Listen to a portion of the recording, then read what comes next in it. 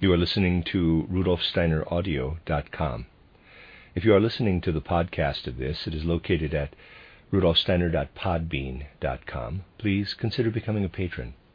As well, there are two publishing houses, SteinerBooks.org in America and RudolfSteinerPress.com in England, who are the sole publishers of Steiner into English and have given me permission to do these recordings. Please consider patronizing them as well. This is a reading of a collection of lectures by Rudolf Steiner entitled How Can Mankind Find the Christ Again? This is Lecture 5. In the present group of lectures, I've wanted particularly to indicate that the entire constitution of the human soul is undergoing transformation. This becomes evident to anyone who observes the evolution of humanity carefully from a spiritual scientific point of view, of humanity even in historical times, which is what we have been chiefly considering. People's way of comprehending their conception of the world, their impulses to act, everything pertaining to the human soul constitution is changing in such a way that the slightest idea of it is beyond the understanding of external science. For science works in this realm with utterly inadequate means. Yesterday we tried to show that especially what may be called the center of human soul life, real ego consciousness, appears to more intimate observation to have been entirely different in ancient times from the ego consciousness of later epochs, and that again from our present.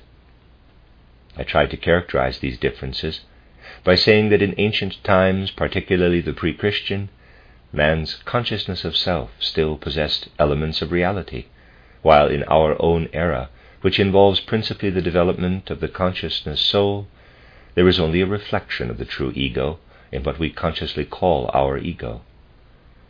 I have referred to this fact in public lectures by saying that a man of our time, especially if he thinks he is a philosopher, does not arrive at the truth because he is confused by a philosophic maxim that plays a great role in today's worldview, a role that is becoming disastrous, namely the maxim, I think, therefore I am.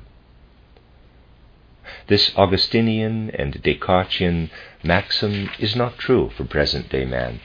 The true form should now be, I think, therefore I am not. A human being in our time should be fully conscious of the fact that in all he includes in the word I, or I am, in all he holds in his consciousness when he observes his inner soul being, he possesses only a reflection. This reflection even includes all the concepts directly connected with his ego, concepts that must be worked through by his ego. As humanity of this present age, we no longer have anything of reality in our inner soul life. The reality, our true being, only shines into us. I explained yesterday how it shines in, and what we bear within us is merely the reflection. This fact will only become clear when we inquire into the science of initiation and observe the differences between the way a human being in ancient times could penetrate into the supersensible worlds on paths of supersensible training and the way this is accomplished in our day.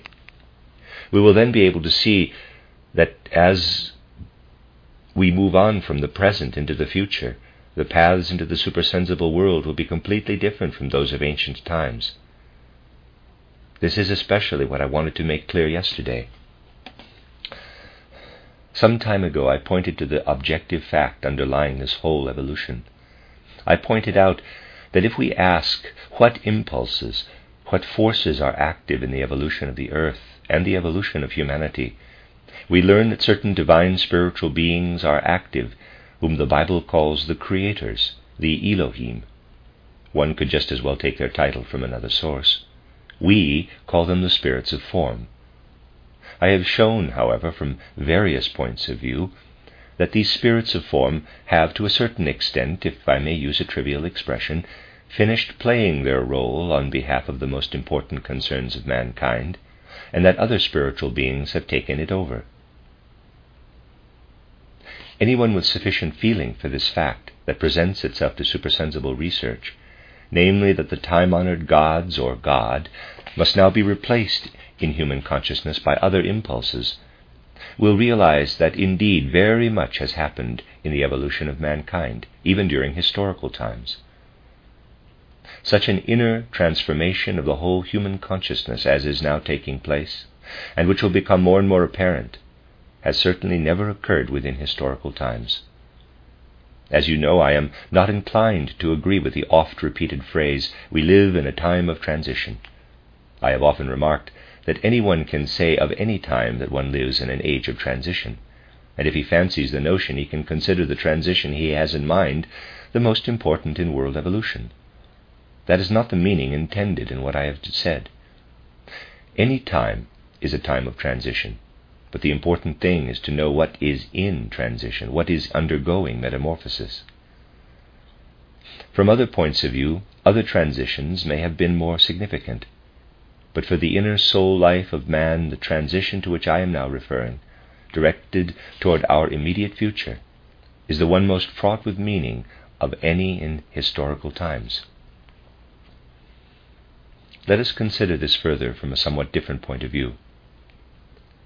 When we call to mind clearly the soul constitution in the time of ancient Greece, ancient Egypt, ancient Chaldea, it appears first of all not to have had a twofold structure, as does the soul of present-day man. Perhaps we would better say that a twofold structure is now in preparation. Indeed, it is in vigorous preparation, and can already be recognized in objective facts. What was formerly a mingling of soul forces, so to speak, that worked together in the human soul, has been dividing since the 15th century. To a critical observer of human evolution, this is quite evident. The conceptual life and the will life were much more closely united in former times than they are now. They will separate more and more. The conceptual life, which is absolutely all we can lay hold of with our present consciousness, the ordinary, not the clairvoyant consciousness, is nothing more than a reflection of reality, and this life of conceptions also comprises all that we can grasp of our ego. On the other hand, we experience our will life as in sleep. A man is as unconscious of what actually pulsates in his will as he is of events during sleep, but just as he knows that he has slept, in spite of knowing nothing about himself during sleep, so he knows about his will with his ordinary consciousness, even though he sleeps through everything that he wills. If you have a white surface that reflects light, with some black spots on it that do not reflect the light, you see the black spots too, even though they do not reflect the light. Similarly, if you follow your life in retrospect, not only do you see your waking periods, but the periods of sleep appear in the course of your life as black spots. It is correct to say that you know nothing of yourself in sleep, but in a survey of your entire plane of consciousness, the intervals of sleep may be said to appear as black spots. A person deceives himself if he thinks he knows more of his will than he does of his sleep. Man is conscious of his life of conceptions, and into this life of conceptions slip the black spots. These are the impulses of will. But man experiences these will impulses as little as he experiences the sleep periods. The will life was less obscure to the consciousness of pre-Christian ancient times than it is today. Man was not so sound asleep with regard to his will. The instinctive will functioned, illuminated by the life of conceptions. On this account, conceptions were not such pale reflections as they are today. Now we have on the one hand the conceptual life, which is only a reflection of reality, and on the other hand the will life, which is a sort of sleep condition punctuating our conscious life. I said that what is contained in man's soul constitution is also apparent objectively. Let us consider two phenomena that are extreme opposite poles. The rest of human life, so far as it is influenced by the human soul constitution, resembles these phenomena. One of them is to be found today in the views which are especially developed in the so-called secret societies of the English-speaking peoples. Such societies existing among other peoples, for instance the Freemasons and similar organizations, depend entirely upon their original founding among the English-speaking peoples. This is one extreme phenomenon. The other is to be found in the so-called Christian church, wherever this has dogmas and rituals. These are two extreme, diametrically opposed phenomena. There are other phenomena that are similar. For instance, what we call modern science resembles the secret society view of the English-speaking peoples. Humanity is hardly aware that modern science is essentially similar to the views existing in these secret societies. I do not say influenced by them, but similar to them, for these things develop from different roots, and then the trees become similar. It is the same with much that one finds in popular world conceptions.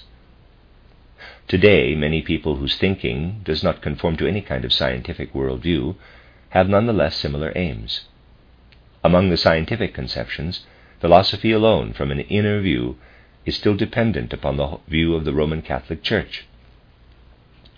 Even the organization of man as body and soul, which philosophers regard today as unprejudiced science, is, as I have often stated, merely an outcome of the Eighth Ecumenical Council of Constantinople, when the spirit was abolished by the Roman Catholic Church. Thus, unprejudiced philosophy is nothing but the elaboration of a Church Council resolution. There are individuals who do not look at things as they are painted by the universities of our time, but who really penetrate to the facts. To them, a philosophy that accepts this dualism of body and soul and fails to stand for the true organization of man as body, soul, and spirit is nothing but abstract superstition originating in that Church Council, unconsciously, of course. Now, if you take these two opposite views, you may find them in modified form in science and in the popular worldview, as the cold of the North Pole is modified in the temperate zone.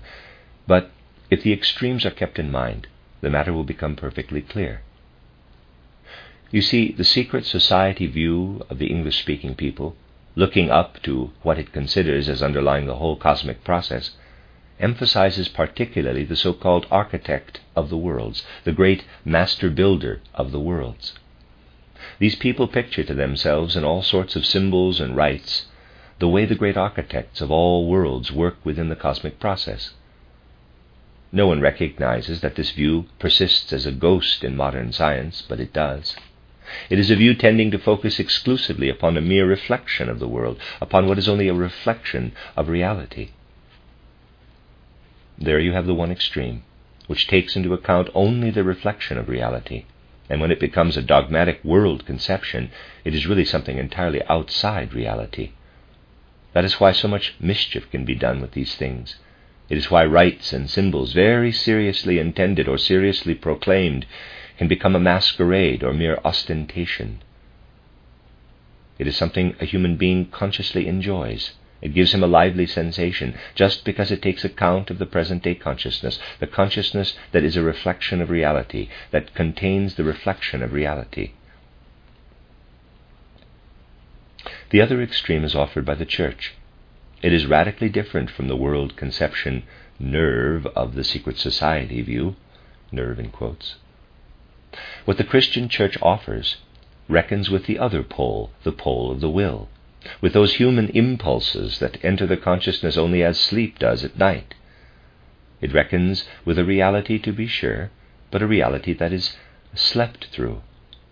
That is the reason also for the curious development of the Christian churches, which consists in their having gradually resolved the very different concepts of ancient times into their so-called concept of faith. Anyone who knows how the followers of almost all Christian views constantly turn away from knowledge and toward faith will feel something of sleep in this practice of faith. Their desire is to prevent at all costs any clearly conscious illumination of what strives to enter the human soul from those regions where sleep also originates. Therefore, what I have described as the content of the ancient gnosis was reduced in earlier centuries to completely abstract dogmas, which were not intended to be comprehended, but only to be accepted. And in Protestantism, knowledge has been reduced to a mere subjective belief, which has its special characteristic in its being based on something that cannot be proved, something beyond the province of science. There you have the two extremes that developed in the human soul constitution, as they are now related to objective facts.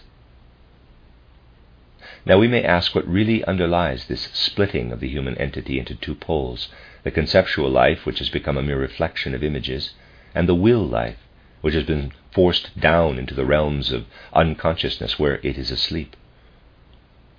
The underlying cause is this, that in the historical evolution of humanity, the impulse for freedom is struggling upward in the development of the human being. Even freedom, dear friends, is a product of evolution. Earlier times were not yet ready to awaken humanity to a real impulse for freedom. This present time in which we live can be characterized, on the one hand, as I have just indicated, by the fact that the spirits of personality are replacing the spirits of form. Subjectively, the struggling forth from the human soul of the impulse for freedom accompanies this outer objective fact of evolution. Whatever course events may be taking externally, however chaotic all outer happenings may become, still at the same time we have in the present and the near future the struggle of the human being in this very age of the consciousness soul in which we have been living since the 15th century, the struggle of the human being to win through to an experience of the impulse for freedom. An understanding of this impulse is being sought by modern humanity and will be sought more and more. But this impulse can only break out of the human soul if the soul is capable of it. In earlier times, freedom in its full range was not possible, for the simple reason that before the age of the consciousness soul, every impulse was instinctive. Man cannot be free if he can only take into his consciousness what plays in from an instinctively conscious reality. Modern science still reckons on this absence of freedom, on inner necessity, because it is ignorant of the fact that in our consciousness as it is developed today, in the only kind of consciousness that can be developed through modern science, no real impulses can exist. The contemporary scientific concepts show this reflection consciousness to the highest degree. Nothing exists in our consciousness that springs from some reality of our own body, soul, or spirit. Reality exists in it, to be sure, especially if we develop what in my title, Philosophy of Spiritual Activity, I have called pure thought, but it only exists in reflection. As soon as you find yourself within a reality, you are impelled by it, for reality is something, even if it acts upon you quite feebly. It is an element of necessity. It constrains you, and you must follow it. This is not the case when a reflection works upon your soul, for a reflection contains no activity, no force. It is a mere image that does not urge the soul or compel it. In this age in which the consciousness tends to have reflections, the impulse for freedom can be developed at the same time. By anything else, a man would be urged to do something, but when his conscious conceptions are images, and nothing but images, which reflect a reality but are not the reality, there is no reality to oppress him. He is able in this age to develop his impulse for freedom. This is a mysterious fact that underlies the life of our present time. That people have become materialists in this age can be traced to their feeling, when they contemplate their inner life, that they find no reality there, only images. And of course everything else is sought in the sense world. It is true that we can find no reality, either spiritual or physical, within our soul. We find only images. This was not always so. It is also true for our age. Our age is suited to develop materialism, because it has become nonsensical to say, I think, therefore I am. We should say, I think, therefore I am not. That means that my thoughts are only images. In the act of conceiving myself in thinking, I am not. I am only an image. This being an image, however, is what gives me the possibility of developing freedom. This is another fact revealed by outer phenomena to those who survey life, may I say, according to certain leitmotifs. But its truth will only be fully revealed when we again take up initiation science, true spiritual science.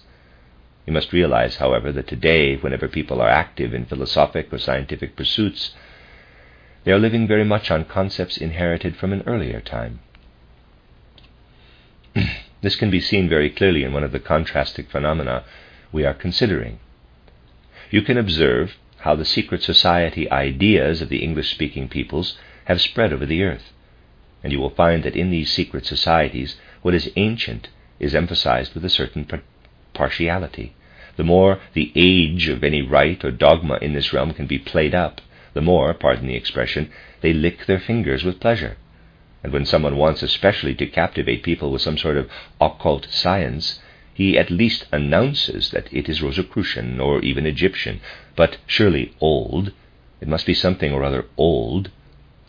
That corresponds pretty well to the fact that in those societies knowledge that has been obtained in the immediate present is not cultivated. Some direct research is carried on, to be sure, but only according to the rules of ancient, antiquated occult science. On the contrary, anything such as we do here, spiritual science acquired by working directly out of the impulses of the present, any of this sort is opposed with might and main. Opposition to anything modern is the fixed tradition of these extreme phenomena, and, leaving aside Goetheanism, which is something entirely new, if one considers thoughtfully the customary, trivial, natural science and its mode of conception, one knows that all the real concepts with which it works, even all ideas, not the single laws of nature, but the forms of the laws of nature, are fundamentally inherited concepts. The experiments contain something new, the observations also, but the concepts are new in no sense whatever. They are inherited. And when we call the attention of one or another scientist to this fact, they become really indignant, fearfully angry, and they deny this source of their concepts. Whence, then, comes modern thought that fancies itself so enlightened? My dear friends, it is merely the child of an ancient religion. To be sure, the religious conceptions have been discarded. People no longer believe in Zeus or in Yahweh, many not even in Christ, but the mode of thought from the age when Zeus, Yahweh, Osiris, Ormuzd were believed in, the manner of human thinking, has remained. It is applied today to oxygen, hydrogen, electrons, ions, Hertzian waves. The object makes no difference, the mode of thought is the same. Only through spiritual science can a new view of thinking be employed for the supersensible world, and for this world as well. As I have often said, Goethe provided an elementary beginning in natural science with his morphology, which consequently is also combated by the antiquated views. With his physics, too, Goethe created a beginning, but the fruitfulness of that beginning is still hardly recognized. Thus people work with what is left over, which of course is comprehensible. For in an age when the consciousness is filled not with elements of reality but with only reflected images, it is unable, if it is thrown entirely on its own resources, as ordinary everyday consciousness, to acquire much in the way of content. On the other hand, how were the religious conceptions acquired? It is childish to suppose that the ancient theologians thought up the contents of the Old Testament, or more recent theologians those of the New Testament, in the way present-day philosophers turn out their inherited concepts. That is a childish way of thinking. What stands in the Old Testament, in the New Testament, and in the other religious books of the various peoples came from supersensible visions, but only from the very ancient supersensible visions. It was all revealed through supersensible knowledge, and as the revelations were accepted from the supersensible world, the thought forms were accepted too. So that today a good zoologist or a good surgeon is unconsciously using the thought forms, the kind of concepts that the seer of the Old Testament or New Testament had gained in his way by his own effort. And from the visions he obtained, the seer also developed his mode of forming concepts. Naturally, it angers people today when we say to them, even though you are zoologists or physiologists and certainly work in a different field, you are nevertheless using the thought forms that originated from the visions of the ancient prophets or the evangelists. In the course of the last 400 years, since the rise of Copernicanism and Galileism, very few new concepts have been acquired, and still less concept forms of any sort or trends of thought. The little that has been gained is precisely what provides the foundation for again finding supersensible paths of knowledge through the real anthroposophically oriented science of the spirit. Therefore, as early as the 80s of the last century, I indicated clearly in my introduction to Goethe's morphology and I had the words printed in italics, that I considered Goethe the Kepler and Copernicus of organic science. I intended in this way to point out the path that leads directly into supersensible realms, and that starts from the good elementary foundation which he created. Thus the kind of thoughts that continue to haunt human heads today came from ancient vision, that is, from atavistic supersensible perception. During this entire evolution of human consciousness, the creators of old, the spirits of form, were active. They revealed themselves to the supersensible consciousness. Now, it is no longer these spirits who are revealed to one who stands within the modern life of spirit. It is the spirits of personality. You may ask, what is the difference? This is shown precisely in initiation science. The modern spiritual scientist is still somewhat very strange to the popular consciousness, even to the general scientific consciousness, because the latter contains only a spark of Galileism, Copernicanism, and Goetheanism, and even that in very elementary form, for it is still commonly dominated by the mode of thought of the ancient seers. It was the spirits of form who had furnished the ancient visions, who then brought to life in man the conceptions that were active in the ancient religions and even in Christianity up to the present time. These spirits of form, whom we call creators, manifested themselves, to begin with, in imaginations that arose in man involuntarily. That was their initial mode of revelation. Then, out of the imaginations, grew the conceptions of all the ancient religions. You know that imagination is the first stage of supersensible knowledge. Then comes inspiration, and then intuition. All those who wanted to reach supersensible knowledge in the ancient sense started from imaginations. They had to find their way to the spirits of form. Today, the way has to be found to the spirits of personality. Here then is a tremendous difference, for the spirits of personality do not give imaginations to whoever wants them. A man must work them out himself. He must go to meet the spirits of personality. It was not necessary to go to meet the spirits of form. Formerly, a man could be what one may call favored by divine grace, because the spirits of form gave him their imaginations in the form of visions. Many still seek this path today because it is easier, but it is only attainable now in a pathological condition. Mankind has evolved, and what was psychological in earlier times is pathological now. Everything in the nature of visions, everything that depends upon involuntary imaginations, is pathological in our time and pushes a man down below his normal level. What is demanded today of anyone who wishes to push forward to initiation science, or actually to initiate vision, is that he shall develop his imaginations in full consciousness. For the spirits of personality will not give him imaginations. He must bring the imaginations to them, and something else occurs today. When you elaborate valid imaginations, then you meet the spirits of personality on your supersensible path of knowledge, and you find the power to verify your imaginations, to bring them to objectivity for yourself. The most elementary course for the spiritual researcher today will usually be to seek imaginations from the soundest results of modern knowledge. I have pointed out that modern science is the best preparation for spiritual research, because it offers the possibility of rising to fruitful pictorial concepts, especially if it is carried on in the Goethean sense. Of course, anyone can invent images that are merely fantastic. One can patch together all sorts of stuff into arbitrary imaginations. The images one makes must first be verified by the approach of the spirits of personality, bringing inspirations and intuitions. These are really received from the spirits of personality. One knows with certainty that one is in communication with those spirits, who reveal themselves to present-day humanity from remote depths of spirit, but they will remain unproductive for one unless one brings a language to them. They keep the imaginations for themselves. Earlier, the spirits of form placed imaginations before a person who had supersensible vision, but the spirits of personality keep them in their possession, and one must come to an understanding with those spirits. just as one would with another human being with whom one should be having thoughts in common and interchange of these thoughts. One should have free converse in the same way with the spirits of personality.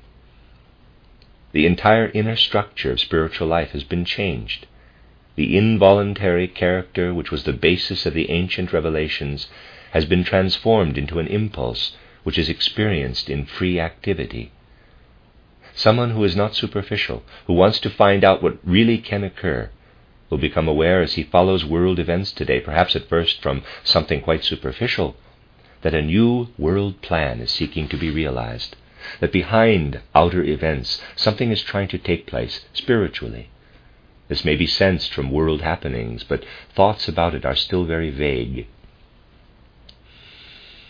Especially in social life, many people may have the feeling that something is trying to be realized, something wills to happen. But if one wishes to understand what it is that wills to occur, he must approach it with something that only he himself can bring to it. What I have indicated is one kind of social impulse that is needed, but only one kind, because it is not a program, but reality, has been learned in this way. I can say, therefore, that it is not something thought out or fashioned from some ideal, what is called an ideal today, but it is a conception of something that presses to be realized and that will be realized. One can only put it into concepts if one has first acquired the ability to form imaginations, and then has had them verified, proved, confirmed by the spirits of personality who are weaving the New World plan. This present-day development demands of us that we strip away all that is out of date in current science, and really find our way into new thought forms, so that in them we may reach not antiquated visions, but imaginations built up with all our will, which we may then offer to the objective process of the spiritual world, and receive back verified. This is so completely, so radically different from all earlier methods of gaining supersensible knowledge that the numerous individuals who depend upon the earlier methods resist it with all their might.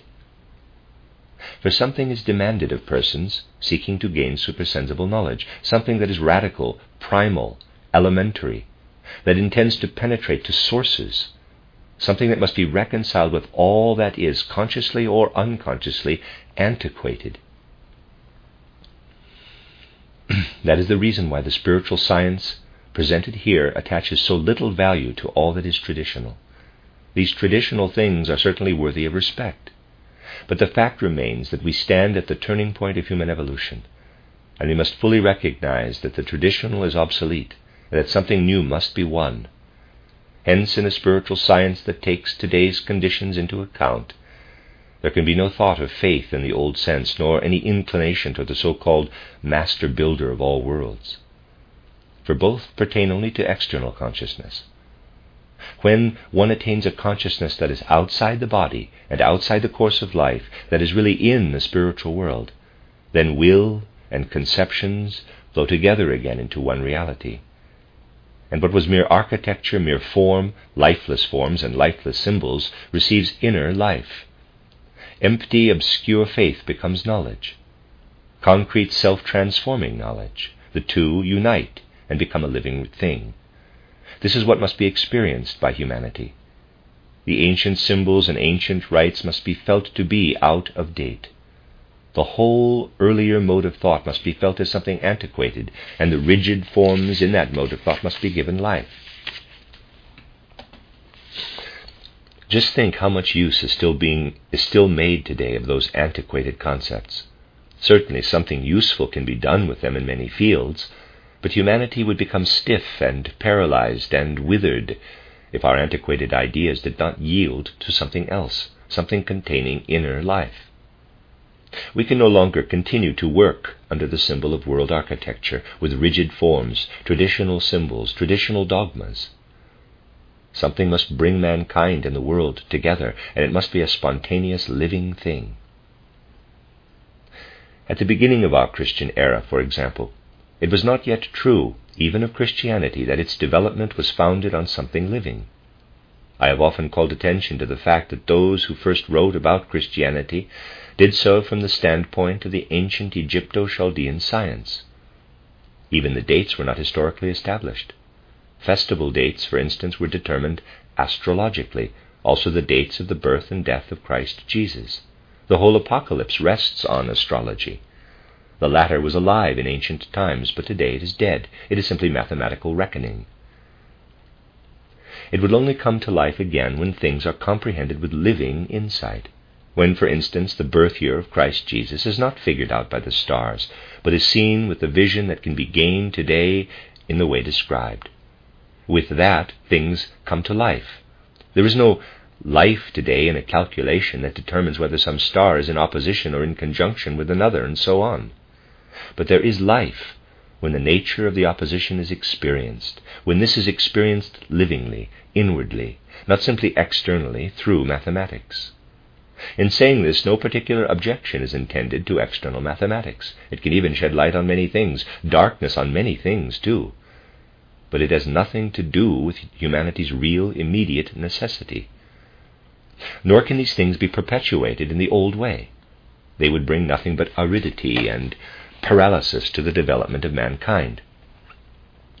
Of course, in judging such things, people are influenced by the thought that although they themselves need not become seers, for just healthy common sense can grasp spiritual science, yet even this kind of thinking can only be acquired with effort, while on the other hand they can easily adopt the ancient traditions and methods and still more easily believe the church dogmas.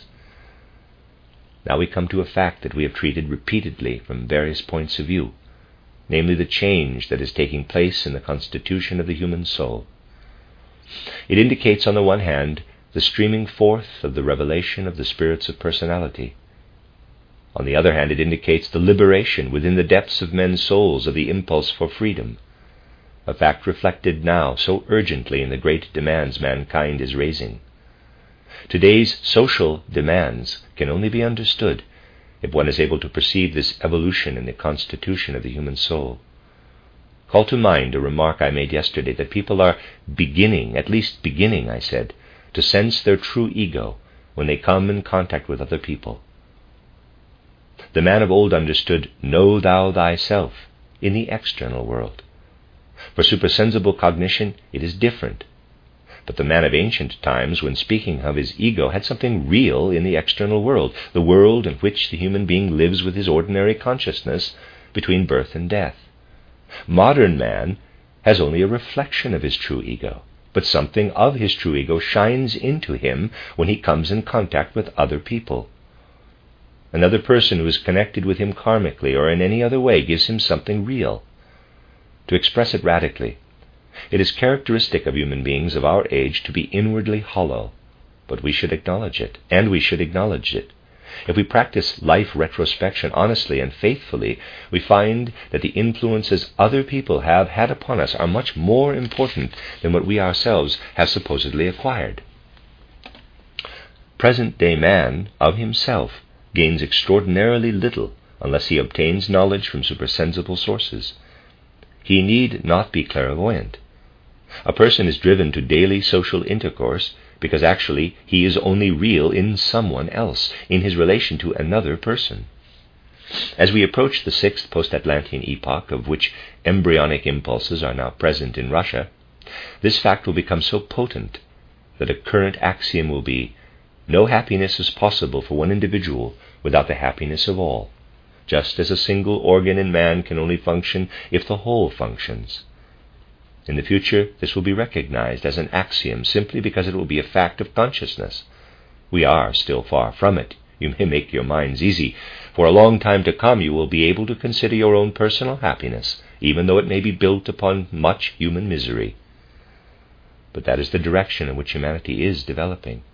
It is simply a fact, as when a man has a cold, he must cough. He finds that unpleasant.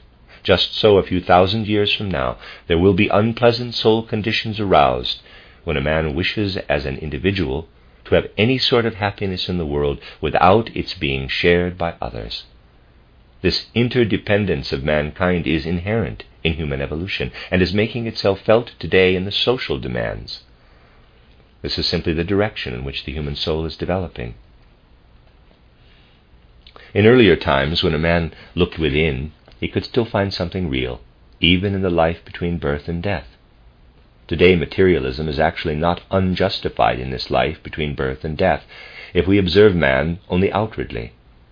For what the ordinary consciousness can trace within the human being in his earthly life has only to do with material facts. Supersensible facts underlie these, but as I said yesterday, they cease soon after birth and leave a man to take a material course until his death, when the supersensible struggles forth again. It is not from mere charlatanism that contemporary scientific research is materialistic. It is from taking into account instinctively the conditions actually existing in man today. But the people do not see beyond this life between birth and death. As soon as they begin some day to see beyond it, natural research will end as a matter of course. Man must for once dive down into this purely material life, so that independent of it he may gain the spiritual. Thus, to understand what is pulsating in the most urgent demands of our time, it is absolutely necessary to look into this transformation of the human soul constitution. And it is only possible to observe it when one is willing to do so through the science of initiation. The end of Lecture 5.